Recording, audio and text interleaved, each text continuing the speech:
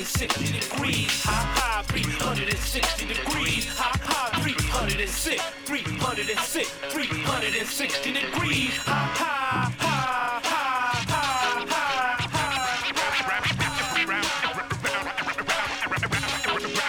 round and round we go.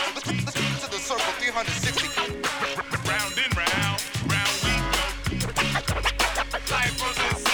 Good evening, everyone, and welcome to Full Circle, your cultural affairs radio magazine, produced by members and graduates of the First Voice Apprenticeship Program. We're broadcasting from our studios in Huchin, occupied Ohlone territory, now known to settlers as the East Bay area. I'm your host tonight, Joy Moore, and I'm from Apprentice Group 20 in Kesh. Tonight we're in conversation with Bonnie Boruki, community food activist of Ashby Community Gardens, Transition Berkeley, the Albany Gil Tract, and much, much more. And Rob Bennaton, who will join us in a discussion on how to establish new land access opportunities for urban farming and highlighting the need for cities and counties to consider sites as part of open space and climate action plans to support urban farms and community gardens as local community hubs for resilience. And finally, we'll speak with two workers, House and Gordon Limbrick, who share their work experiences with planting justice. And we'll also be coming to you for your support of Full Circle and KPFA. All that tonight on Full Circle. Again, I'm your host, Joy Moore. Keep it locked.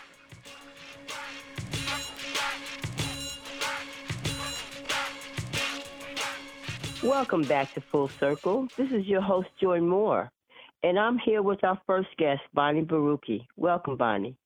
Bonnie, tell us a little about yourself and the community food security work you're doing, and more about the Ashby Community Garden and the threat that it faces right now. Thank you, Joy. Thank you so much for inviting me here. So my name is Bonnie Boruki, and I have lived in Berkeley for almost 30 years, and I am part of a coordinating team of a community garden in South Berkeley that has been known as the Ashby Community Garden because it is on Ashby Avenue between Acton and Maple in South Berkeley. And let's see, it's a community garden that's been on two lots for almost 17 years now. I've been a member for about 13 years, and it's on two parcels of privately owned land. So one of the parcels is now up for sale. So that's one of the reasons why I'm here. We're doing a community effort to keep the land as it is. The future might determine that it's something other than a garden, but we would like it to support the life that is on the land now. Talk to us about what the Ashby Community Garden provides the community. I know you do food swaps and giveaways. Tell us about some of the activities that go on there. Okay, thank you, Joy. So the main activity we do is we do grow food. We grow food without pesticides. We respect the soil and the water that comes on the land. So we teach people to grow food. We've had Rob come to the garden and give soil building classes. We do a lot of composting, so we teach about ways to compost. We have about 15 members that come and go that have plots there, and we share the cost of water and other items that come to the garden. So I'm trying to think. We also have a lot of community members that come and volunteer in the garden to be there. When we have surplus food, we have given it to places like Harriet Tubman Terrace. Urban Adama had come and collected some of the food. We had Fat Beats come. They had to distribute CSA boxes at the location, and we contribute little herbs to those CSA boxes. For all our listeners out there, just in case you don't know, CSA stands for Community Supported Agriculture. Oh, wow. And we have a lot of non-garden activities there, too. Mm. We recently had a workshop in conjunction with Biofuel Oasis, which is just down the road. And it was a mending workshop with about 11 participants. So that's just some of the things. And I know you do a lot of outreach to the community. I remember there was an event at the Ashby Flea Market, and also you do a lot of collaboration. Let's talk a little bit about your work with Transition Berkeley. Okay, so one of the projects that I'm really excited about are the pollinator gardens. Actually, several gardeners became really interested in the whole issue with neonicotinoids. That is a systemic pesticide that is manufactured by Bayer's, one of the manufacturers. So we really want to educate people around the issues of both growing crops without neonicotinoids and, caring for your land without these, and also planting plenty of native plants, providing native plant habitat for pollinators. And we talk about pollinators. We're talking about bees, butterflies, even ants are pollinators, birds, right? Birds, even wasps. Yes. Yes, many insects are pollinators. So of course, we're all kind of focused on the beautiful ones like the monarchs, but there are so many pollinators. Especially, we have about 28 varieties of native bees that we have found at the Ashby Garden. And that's another thing. We also are a learning laboratory. We've had elementary school kids come there, and UC Berkeley classes. The UC Berkeley Urban Bee Lab has given classes there. We've had a couple different grad students who have come and used the garden site as research. And I know for a fact that your Ashby Community Garden is a great resource for the community. Just talk about providing food, education, environmental consciousness, collaboration with other groups. There's so many things you've done, and you've been working on it so hard and so long. I want to thank you and tell you how much I appreciate all the work that you've done. And the Ashby Community Garden is a valuable, valuable asset.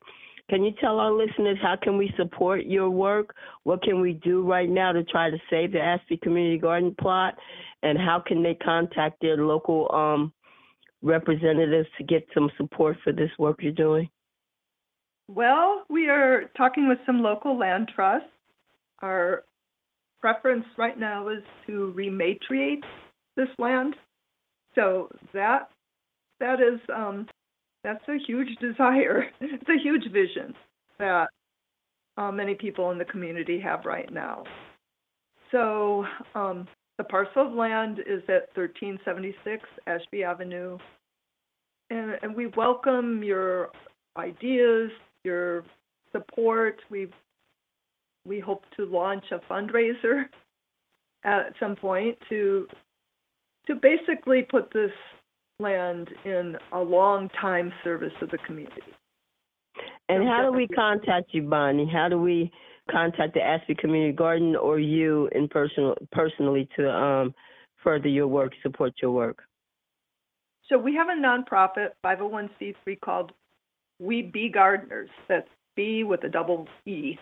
So you can contact us at webegardeners@gmail.org.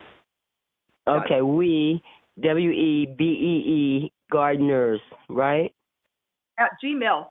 So can you give us your website? webegardeners.org. Thank you so much, Bonnie.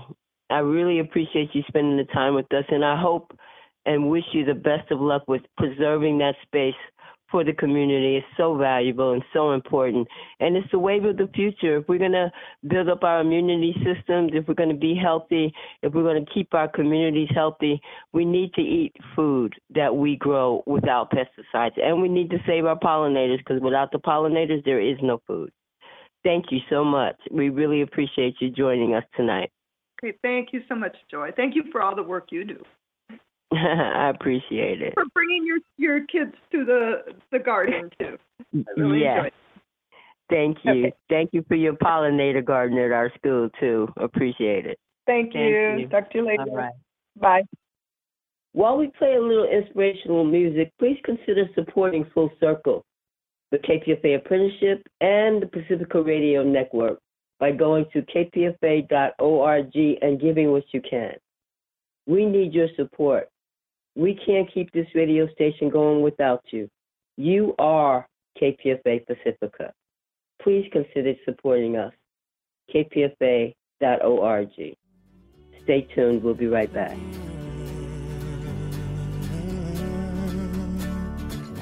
Feeling my way through the darkness, guided by a beating heart. I can't tell where the journey will end, but I know where to start. They tell me I'm too young to understand. They say I'm caught up in a dream. Life will pass me by if I don't open up my eyes. Well, that's fine by me. So wake me up when it's all over, when I'm wiser and I'm older. All this time I was finding myself and I didn't know I was lost. So wake me up when it's all over, when I'm wiser and I'm older. All this time I was finding myself and I didn't know I was lost.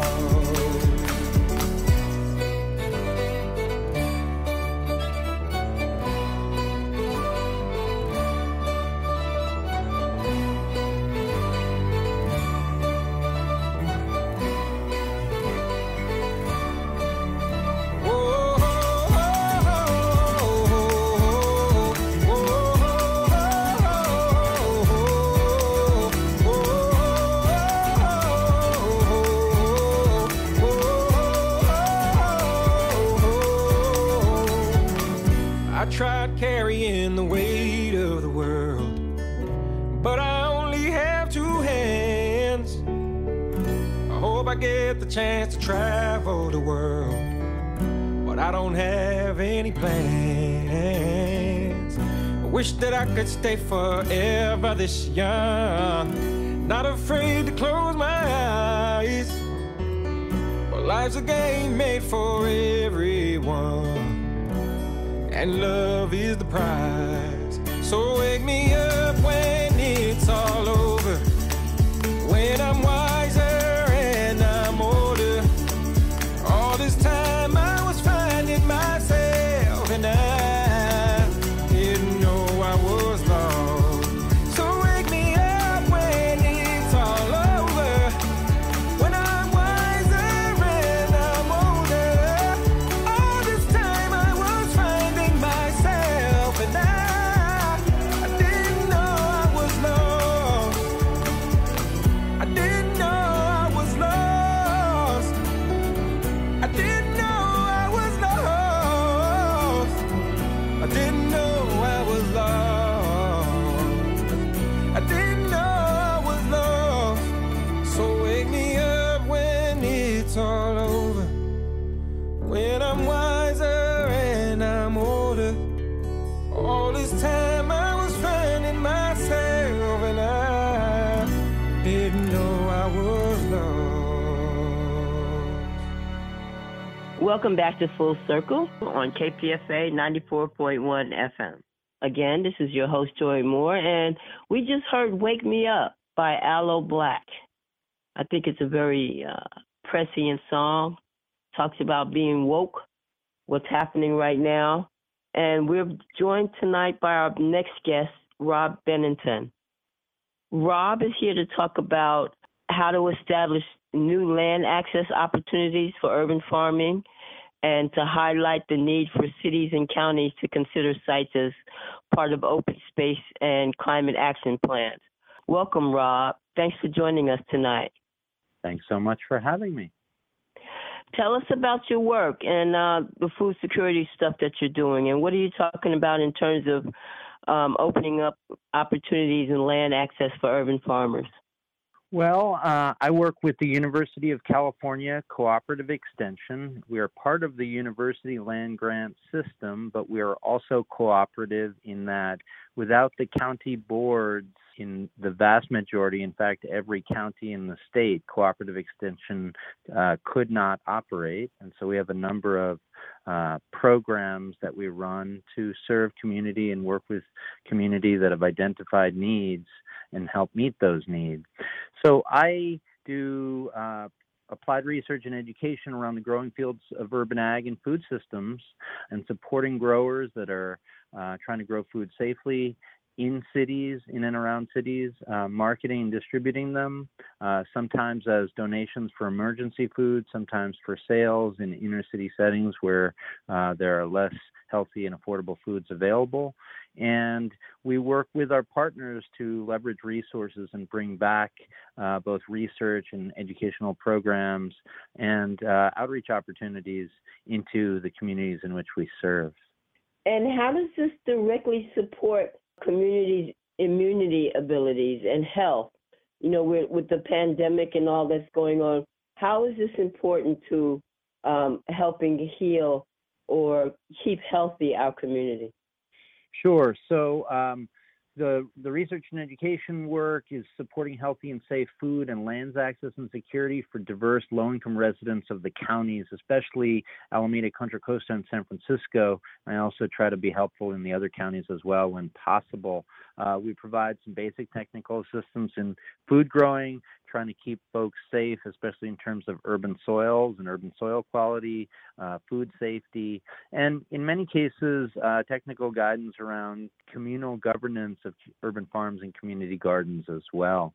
We try to support everybody. We're a very small operation, urban farms, community and school gardens, faith-based, institutional, sometimes therapeutic groups that want to do therapeutic horticulture, and we collaborate with them also. And you know, urban farming is one of those things where not one size fits everyone. And in many cases, many of the organizations have many of their own approaches and nuances that are different from many of the other ones.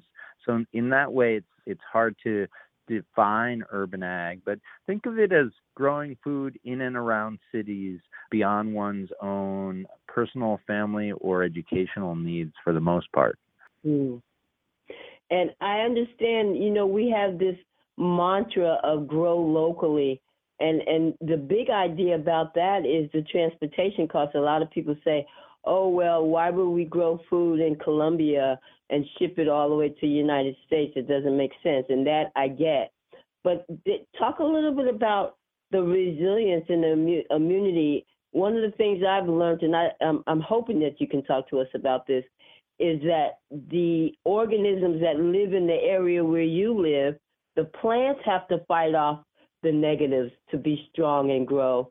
And that immunity that they develop in the plants is passed on to us when we eat it. So the organisms that attack us where we live are combated by the plants that we eat. And so it's better for us to eat the food where we live. Is that true or no? Generally, yes, to the degree it's possible. Reducing one's carbon footprint and growing one's own food is a healthy exercise, both in terms of taking in your local plant life and produce. And then, you know, that comes with also carrying some of the local microbacteria that are healthy for our gut as well. So certainly that supports immunity. It also is a stress reliever. There are certainly well-established health benefits to growing produce, or I like to say bountiful blossoms or healthy harvests. And ultimately, one can get greater levels of social and emotional and cognitive and physical health in a low-intensity kind of way through those activities. Right. And then also the climate actions directly. I think people understand that CO2 comes from us burning fuel and extracting oil and all of the things we go through to get fuel for our cars.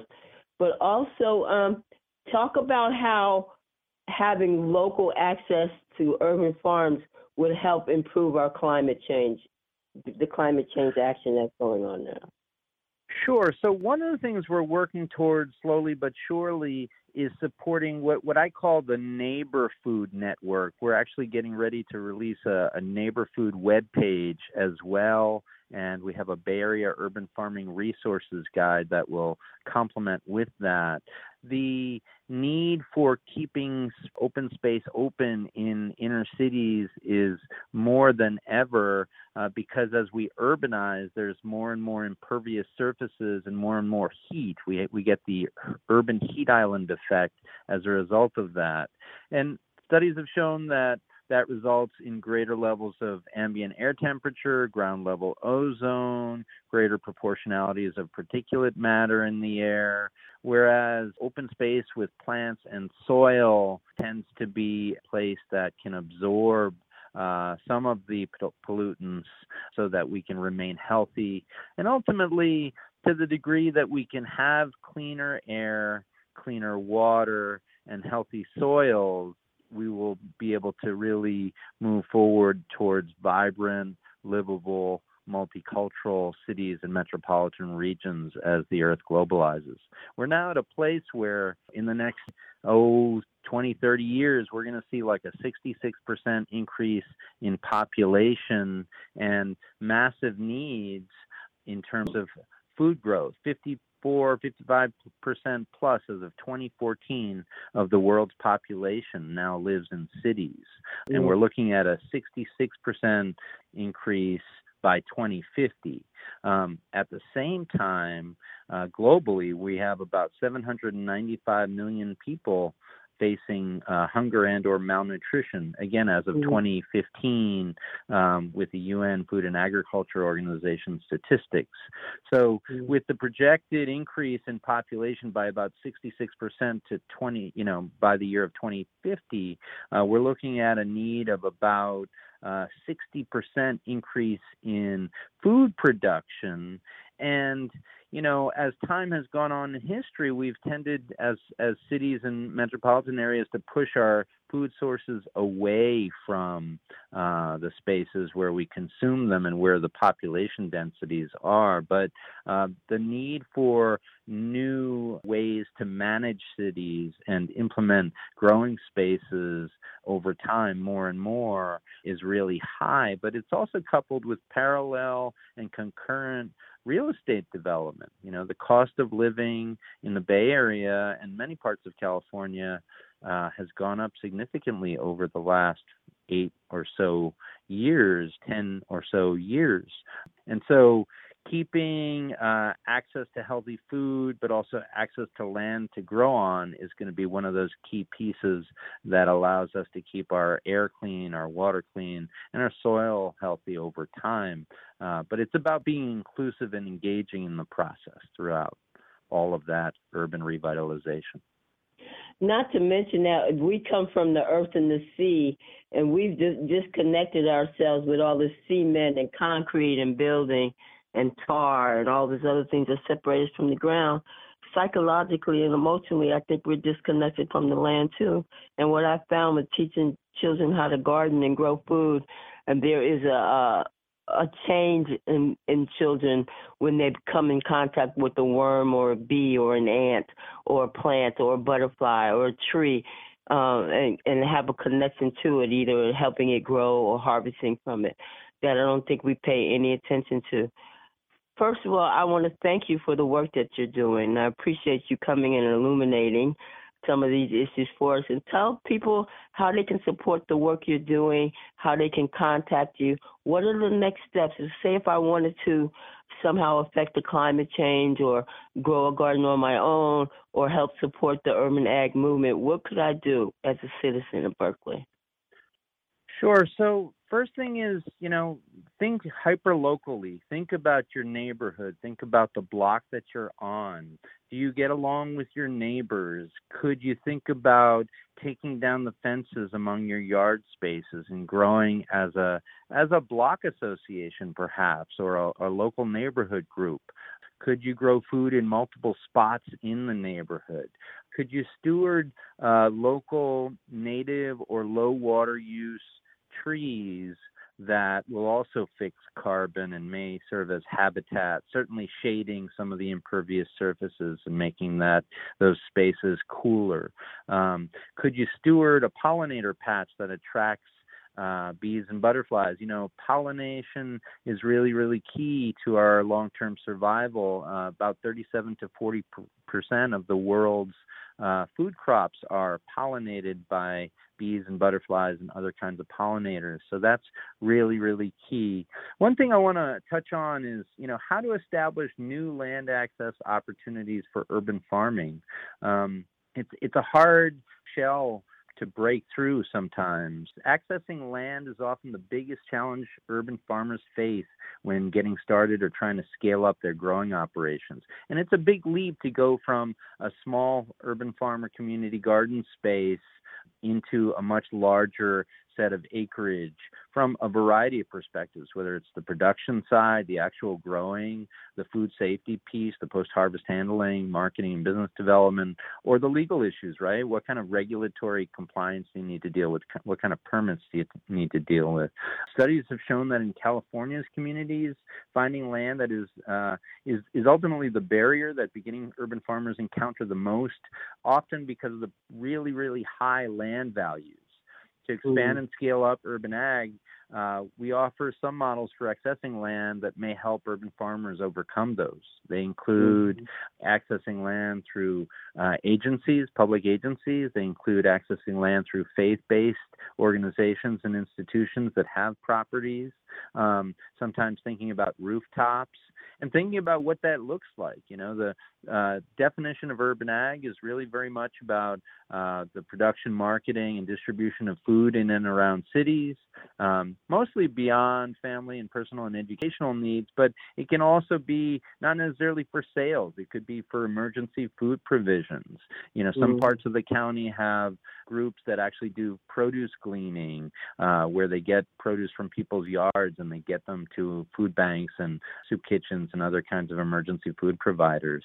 So thinking about all of those avenues, private lands, public lands, what about zoning, right? Are there ways that zoning can actually help to support both urban food growing and urban tree stewardship over time? The burdens and limitations and the benefits and successful frameworks of the strategies are really varying. There's some groups in Berkeley that have done some interesting things where they actually are really consolidating 2 or 3 yard spaces and have a CSA. It's called Berkeley Basket. There are groups out of San Francisco that have taken advantage of the new zoning, the Assembly Bill 551, which is the Urban Ag Incentive Zone Act. San Jose as well. A group called Valley Verde comes to mind in San Francisco. It's the permaculture group. And also, faith-based. We have Crosswinds and Fertile Groundworks in Alameda that have stewarded spaces. Some of those nonprofits now, established nonprofits, in the beginning they weren't, right? They were just a group of volunteers stewarding some land together. They're donating on the orders of 10 plus and more, sometimes 20,000 pounds of food to local food providers as well. Wow. And then there's the role of schools, right? What about all the open spaces in schools? We know Oakland Unified and Berkeley Unified have school garden programs. We're all clear those on parking lots. They're pulling up all them parking lots where we don't need them. We don't need quite so many car spaces as we used to have. That's right. To create impervious surfaces that are cooler and that breathe, that absorb carbon and respire, let some oxygen be a part of the atmosphere again. Right. But how much does the community have access to those spaces, right? When school is out and the kids are gone, are there parts of those schoolyards that local community members that might be apartment dwellers without a backyard or a front yard might really enjoy being able to grow some collard greens or some okra or some bok choy on, perhaps, right? And it varies. You've got colleges like Laney College and the Gil Tract, part of the University of California system. You got Mills College, UC Santa Cruz. There's a number of them. Cal Poly Pomona is another one that all have levels of farm space.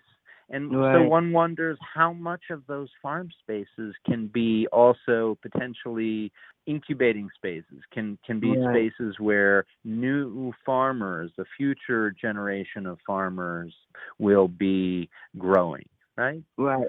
And you just hit on the future, which is really important. It's the elevation of our respect and desire for growing food. You know, with all of the things that you're talking about, we're teaching in school regenerative gardening, vertical gardening, terrace gardening, pot gardening, windowsill gardening, getting people to understand and value growing food. I think that's the most important thing, because if it becomes something valuable, then we'll make spaces for it. And then the last thing I wanted to point out, they're doing some studies right now of communities in this country where the people have maintained trees. So you can go to a community, for example, West Oakland, and you can see blocks and blocks of houses with no trees on them at all, where they've cemented everything. And they're looking at the health of those communities compared to other communities where people have maintained your trees. For example, Berkeley is a perfect example. You know how many people have gone to fight over battles over cutting down trees in this city? And so I love the idea of elevating our appreciation for farming and gardening.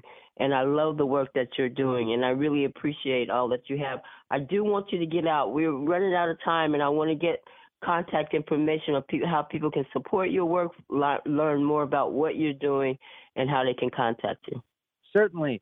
So first I want to end with an ask, and that is I'm going to ask that local county residents, as well as policymakers and school groups and any large institutions that also have constituency with them, think about how folks can grow together as communities. Think about how they may be able to grow produce together, but ultimately how those experiences can bring those communities into closer ties, to be more interrelated, to respect different cultures, to be more inclusive and embracing of differences. Because, you know, at the end of the day, we have more in common than we do differences. So think about land trusts, think about housing authority spaces, think about schools and faith-based organizations. Think about the Santa Fe right-of-way, for example.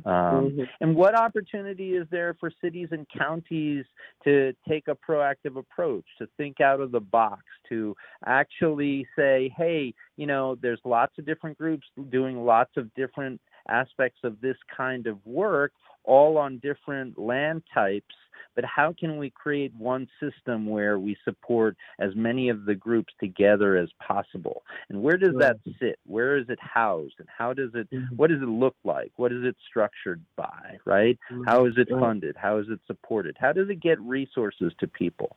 So those are things I want the local communities in which we live, work, and serve to really think about. Think about our role as good neighbors and how we can help make those food webs grow together, really. That's what we're all about. So my name is Rob Bennaton.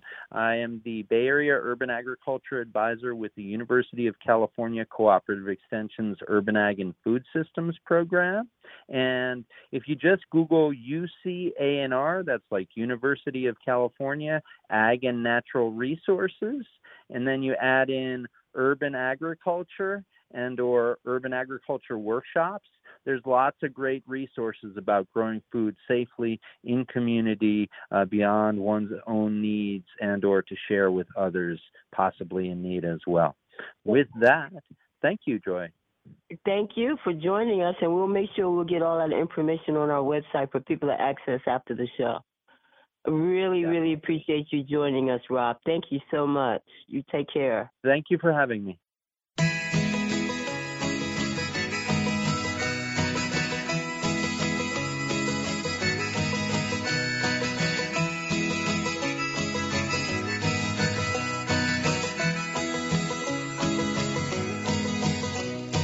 Gather round, people, I'll tell you a story.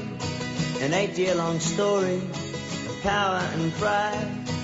British Lord Vestey and Vincent Lingiari were opposite men on opposite sides. Vestey was fat with money and muscle. Beef was his business, broad was his door.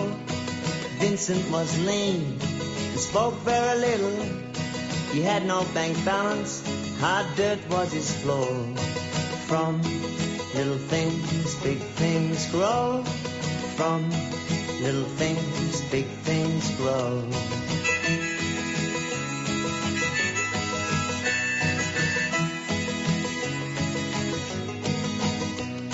The Ranger were working for nothing but rations, but once they had gathered the wealth of the land, daily the pressure got tighter and tighter.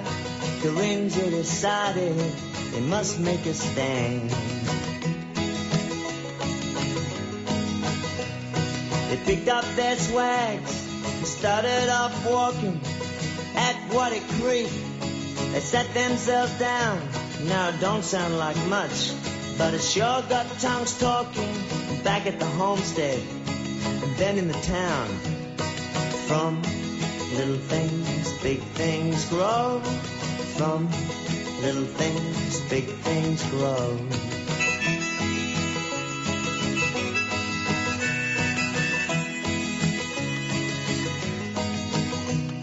The vesting man said, I'll double your wages, 18 quid a week, you'll have in your hand. Vincent said, we're not talking about wages, we're sitting right here till we get our land. Vesty man roared, Vesty man thundered, you don't stand a chance of a cinder and snow. Vince said, if we fall, others are rising. From little things, big things grow. From little things, big things grow.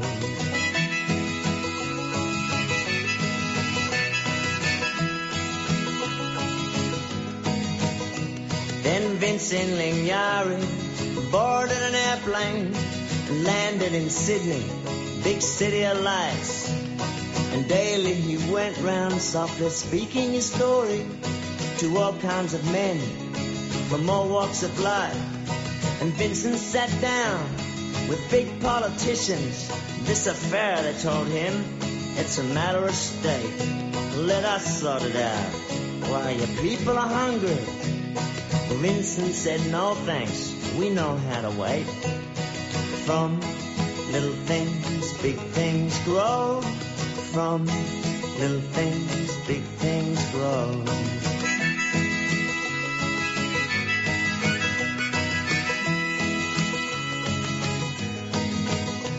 Then Vincent Lingiari returned in an airplane back to his country once more to sit down. And he told his people, let the stars keep on turning. We have friends in the South, in the cities and towns.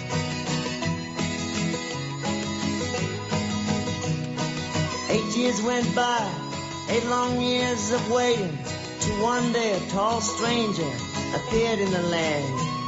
And he came with lawyers, and he came with great ceremony, and through Vincent's fingers poured a handful of sand. From little things, big things grow. From little things, big things grow.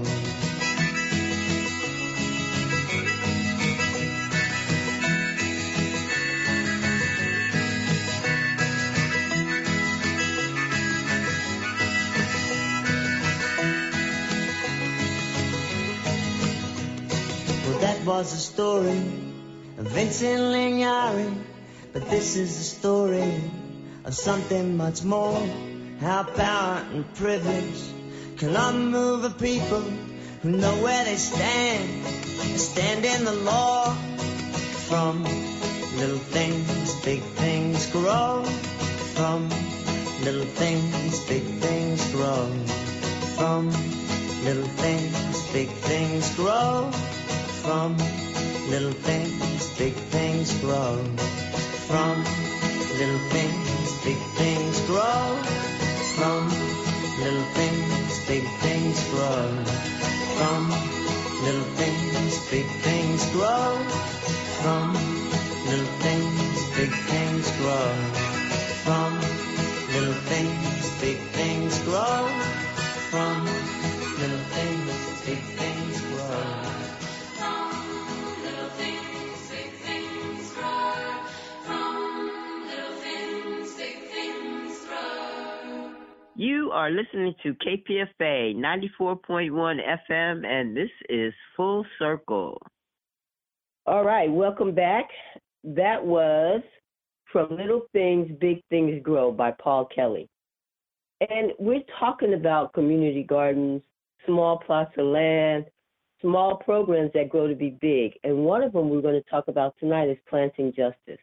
I don't know if you've heard, but it is a very, very important food justice organization here in the Bay Area. They're hiring people, they're teaching folks how to grow food, how to value food, and the importance of gardening and farming in urban centers. And tonight we wanted to bring on two workers from Planting Justice. Often whenever we interview people on this show, we're always bringing on the CEO or the information officer or someone, but we thought we'd just talk to two workers who benefit from the Planting Justice program, who wanted to talk about the work that they do. So we're here with Bobby House and Gordon Limbrick, and both of them are workers at Planting Justice. Welcome, gentlemen. Thank you for joining us tonight. Hello, how you doing today, Joy? Let's start with you, Gordon. Tell me about Planting Justice and where it's at and what's the goal, mission of the organization. Um, I, I'm Gordon Limbrick. I'm one of the first members of the nursery down here on 105th. That's 319 105th Avenue in my neighborhood of origin, Sabrani Park. Is located in Oakland, California. And I was actually one of the first members to break ground down here in our 2.5 acre lot that was converted into a perennial plant nursery. And yeah, we have over 150 varieties of fruit and nut trees. We have a lot of organic stuff. Yeah, and basically our goal down here is for one, educate in the community about access to organic produce and its health benefits, and actually being able to provide sustainable income in the community, which is very scarce in the urban community where a lot of where usually there's a lot of what you say. I don't want to say gang activity because I didn't grow up like that, but like violence and, just a lot of ignorance.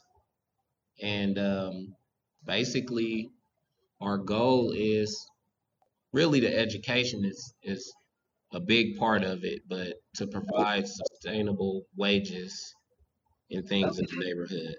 Also, tell me how you came to Planting Justice and what role do you play now? Oh, well, I came here, I volunteered. A friend of mine had posted online that he was working. He used to live right across the street from our location here now. And I had got in touch with him and he told me to come down. I volunteered for a couple of weeks and ended up on the payroll. Um, I met Gavin probably like in the third week. That's our program director, and we really hit it off. A lot of what we do down here, like I never knew I was already interested in that. When I was a kid, I played in the dirt and in the grass and bugs and animals and stuff like that. So I've always, should I say, been in tune with the earth, but being an adult, it really opened my mind up to a lot of things dealing with the plants and organic things. Thank you. And we're also joined from Planning Justice by Bobby House. Bobby, welcome. Hello, welcome. Good evening, Bobby. Welcome to Full Circle. Good evening. It's a pleasure to be here. My name is Bobby House. I wanted to ask you, how did you find yourself at Planning Justice, and what role do you play there? Well, I found myself at Planting Justice. My initial means was through I'm a part of the reentry. I'm part of the reentry team here at Planting Justice. And one of the ways that I first came in contact with Planting Justice is through my connections with another organization, IGP, the Insight Gardening Program. And I was uh, granted the opportunity to get to know about permaculture design and landscape through IGP while incarcerated. And once we gained that freedom, I was introduced to Planting Justice through members of IGP. From then on, it was just a perfect fit to pursue my passions that I've gained through my interest in landscape design and other social activist endeavors, food sustainability. Oh, that sounds exciting. So, the reentry program you were in led you to Planning Justice. Now, what exactly is your role there? What are you called? What's your position? Give us an idea of what you do. Well, my position there at Planting Justice is landscape designer. I work for a branch within Planting Justice known as TYY, Transform Your Yard. And within my role there as landscape designer, the things we aim for is promoting and producing affordable landscape design services to the local Bay Area with specific interest in assisting in the lower economic communities and promoting self-sustainability. Uh, and of course, one of the other main interests is in uh, sprucing up the aesthetic of some of the lower economic communities as well. And that's what I do. So, I'm loving this. So, Planning Justice provides occupation, give you a job with a salary, and then y'all go out and educate the public on the importance of growing organic, growing your own food, and keeping your yard out. Is that basically it? Yeah, that's basically it, and as well as promoting uh, a proper visual aesthetic to sort of reverse the negative effects of that broken glass effect that we have in our community. So that's another one of our interests. Wow, I really appreciate both of your voices. It's important that people know that what are the exciting things going on out there. The mission and vision of Planning Justice is unique in that it's providing employment and education for the community. And that to me is a very lofty mission. And I'm very proud to be part of the organization. As a disclaimer, I am on the board of Planning Justice as well. Thank you both, gentlemen. Did you want to add anything else before we go to the next segment? Well, sure, Bobby.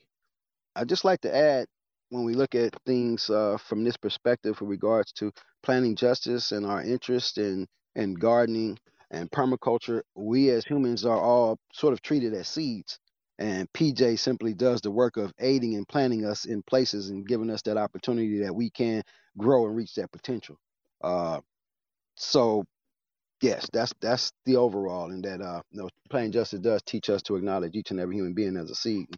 That seed maintains its potential. It's just about how we nurture it so that we can gain the proper yield that each and every one of us have the capacity to do.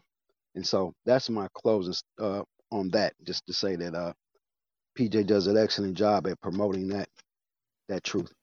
Yes, it does. And you two gentlemen are perfect examples of that. Thank you so much. I really appreciate the time spent.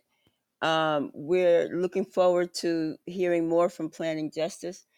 And you're going to give out contact information for people who may want to contact Planning Justice to donate or support the organization in any way they can. Anybody? Gordon, you want to give out the website? Yes, the website is www.plantingjustice.org. And yeah, you can hit us up and get any type of information you need from that link there. Thank you so much. Really appreciate y'all coming on and joining us tonight on Full Circle. Planning Justice, y'all. What's happening? Thank you. Thank you. Thank you.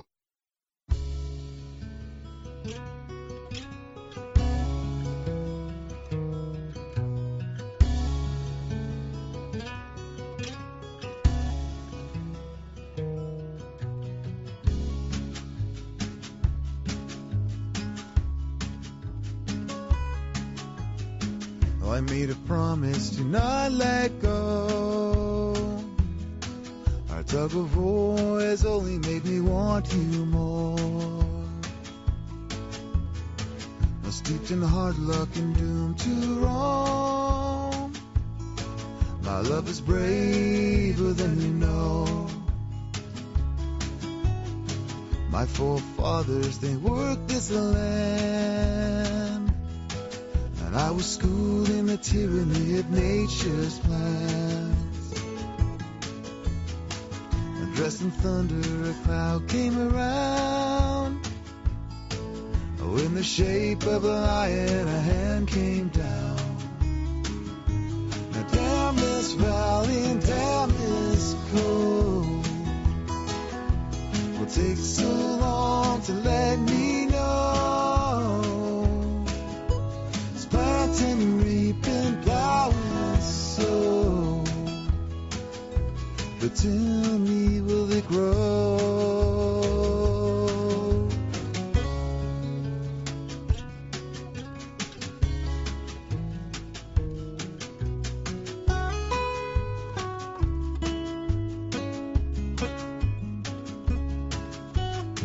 Dig my ditches in the golden sun. I'd be robbing these trains if I could catch me one. No Sunday, Monday, and Tuesday's gone. I got me stone cold sober in a drought so long. Boarded mansions and ghost-filled yards. Now there's a boy in a water tower counting cars. Steel trap open in empty stalls. Now there's a well-worn saddle, but the horse is gone. Now damn this valley and damn this cold. It takes so long to let me know. It's planting, reaping, plowing, sow. But tell me, will it grow? Will it grow?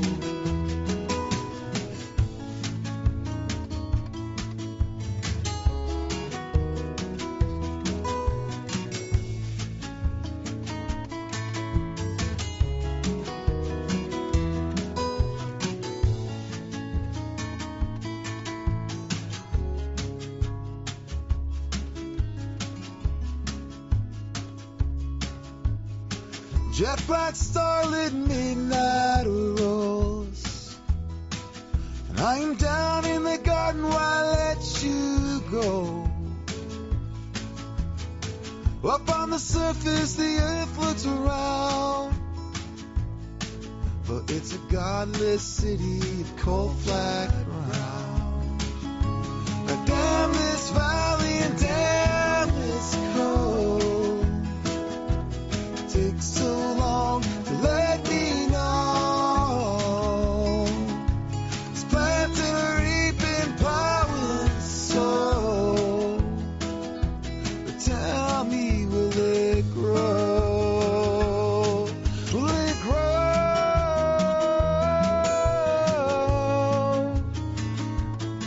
Will it grow?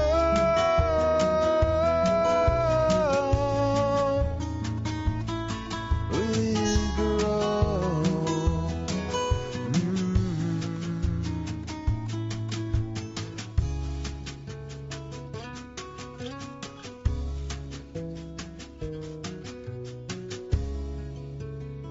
All right, we're back, and you just heard Will It Grow by Jacob Dylan. I guess you can see the theme of the songs tonight. It's about growing food, community agriculture and providing space and opportunity for people to do that.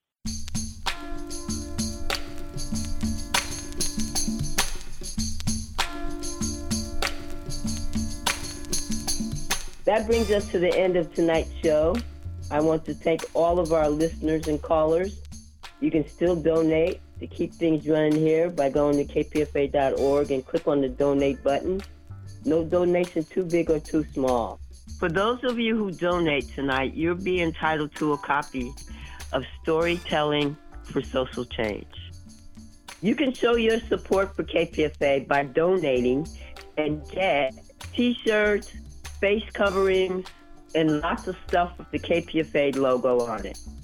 You can go to kpfa.org, pick out an item that shows that you love and support the work of KPFA 94.1 FM. Our executive producer is Miss M. Our technical director is Free Will and Franklin Sterling. I'm Joy Moore. I've been your host, and I'm the production consultant for the apprenticeship program in Full Circle. For all of you out there who've been waiting patiently, KPFA Apprenticeship Program is now recruiting for our next class. If you're interested, you can go to kpfaapprentice.org, or you can call us at 510-848-6767 extension 235. Again, we are recruiting for our next class of apprentices, and we're looking for special people out there. Go to kpfaapprentice.org or call us 510-848-6767 extension 235. Stay tuned for La Onda Bajita.